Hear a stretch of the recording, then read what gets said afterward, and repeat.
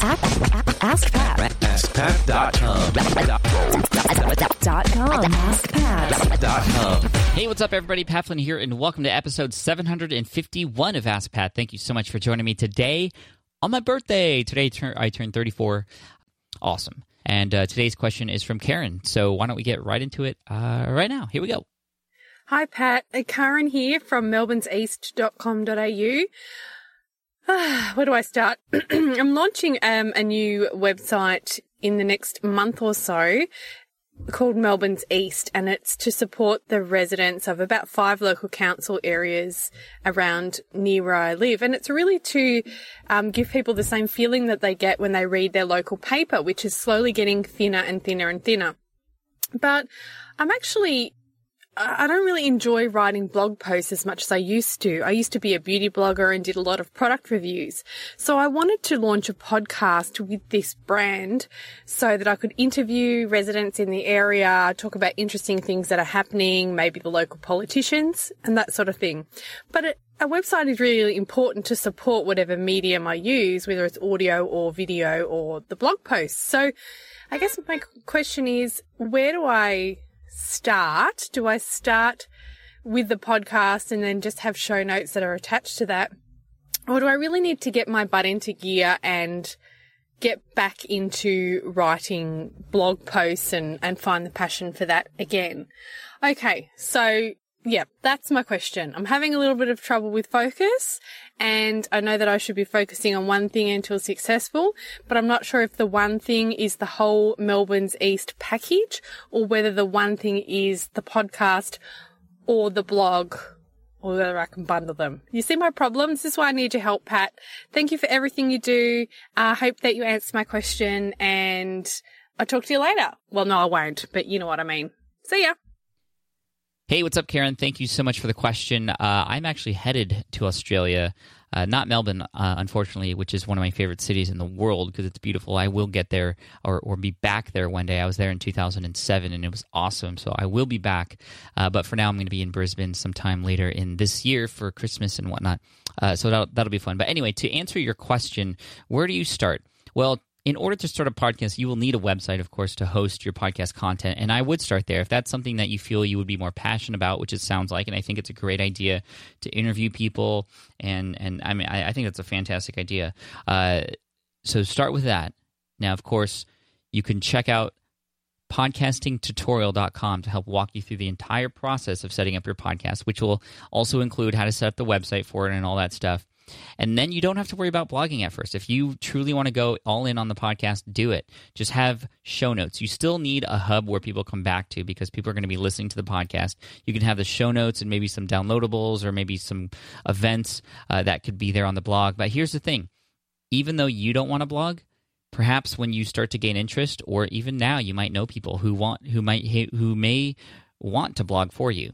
So you can have multiple authors on that blog, and you just have to take care of the podcast, posting that however many times a week that you want, maybe once a week or every other week, however often you want to do it.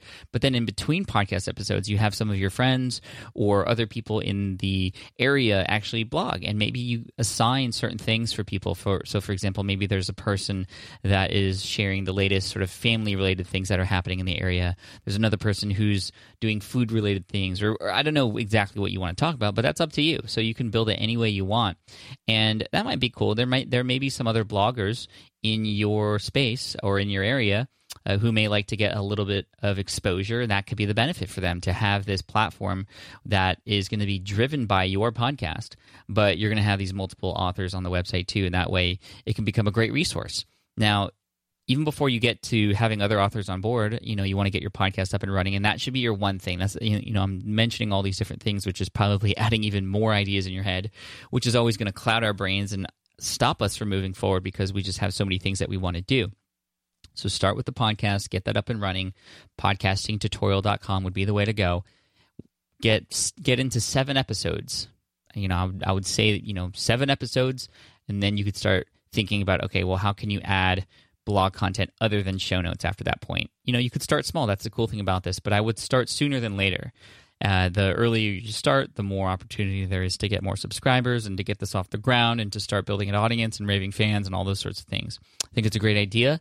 And also another cool thing about the podcast specifically is that you're able to connect with a lot of other people who you may not be able to connect with otherwise. People are going to be more likely to say yes to getting on a call with you because they know it's going to be on a podcast, as opposed to you just saying, hey, you want to get on the phone for 30 minutes and just chat.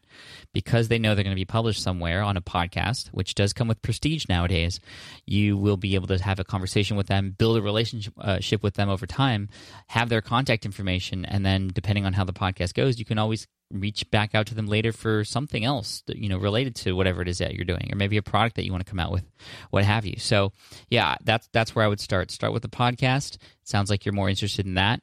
Do show notes for that, but even just with the show notes, make it minimal. Just to have the links in there that were mentioned, a link to the person's website that you're interviewing if you're doing an interview episode, or maybe sharing a resource, maybe a link to that resource that you're interviewing the CEO of, or maybe even just talking about similar to your beauty product reviews, and then just go from there. So hopefully that makes sense, Karen. I want to wish you all the best of luck. Thank you so much for the question. And maybe one day I'll go and visit Melbourne again and we can hang out at some point. But anyway, until then, thank you so much. I appreciate you. And I want to send you an Ask Pat t-shirt all the way to Australia because you got your question featured here on the show. And for everybody else out there listening, if you have a question that you'd like potentially featured here on the show, all you have to do is head on over to askpat.com and you can ask right there on that page. Thank you so much for listening in today. I appreciate you. And here's a quote today from David Karp, who is the founder and CEO of Tumblr, which is one of the favorite platforms of Gary Vaynerchuk. His quote is, "An entrepreneur is someone who has a vision for something and a want to create." Gotta want to create, guys. Keep creating. So Karen, create your podcast. Let me know how it goes. Talk to you guys later. Thanks so much, and I'll see you in the next episode. Bye. Hey there, thank you for listening to Ask Pat 2.0. Now, you might have noticed that we haven't published a new episode in a while, and that is because in 2023, after 1,269 episodes, we decided to sunset the show. For now, at least. In this way, we can focus our energy and efforts on our other podcasts and other projects. That being said, all 1,269 episodes are still live and downloadable, and the published dates may be old, but there are still a ton of questions I've answered on the show and people I've coached. Those episodes are just as valuable as they were back then. So you can also visit smartpassiveincome.com/askpat to dig through the archives. Plus, there's a search tool on the website that lets you search across our podcasts and blog. And of course, the Smart Passive Income podcast is still live and energetic and awesome and publishing twice a week. So make sure you're subscribed there so we can still continue this conversation. And we have some of the foremost experts and thought leaders in entrepreneurship on the show every single week, so you definitely don't want to miss it. Again, check it out. It's the Smart Passive Income podcast. Just find it wherever you're listening to this podcast. You can find it there as well. Thank you again for listening in, and I'll catch you in the next one. Cheers.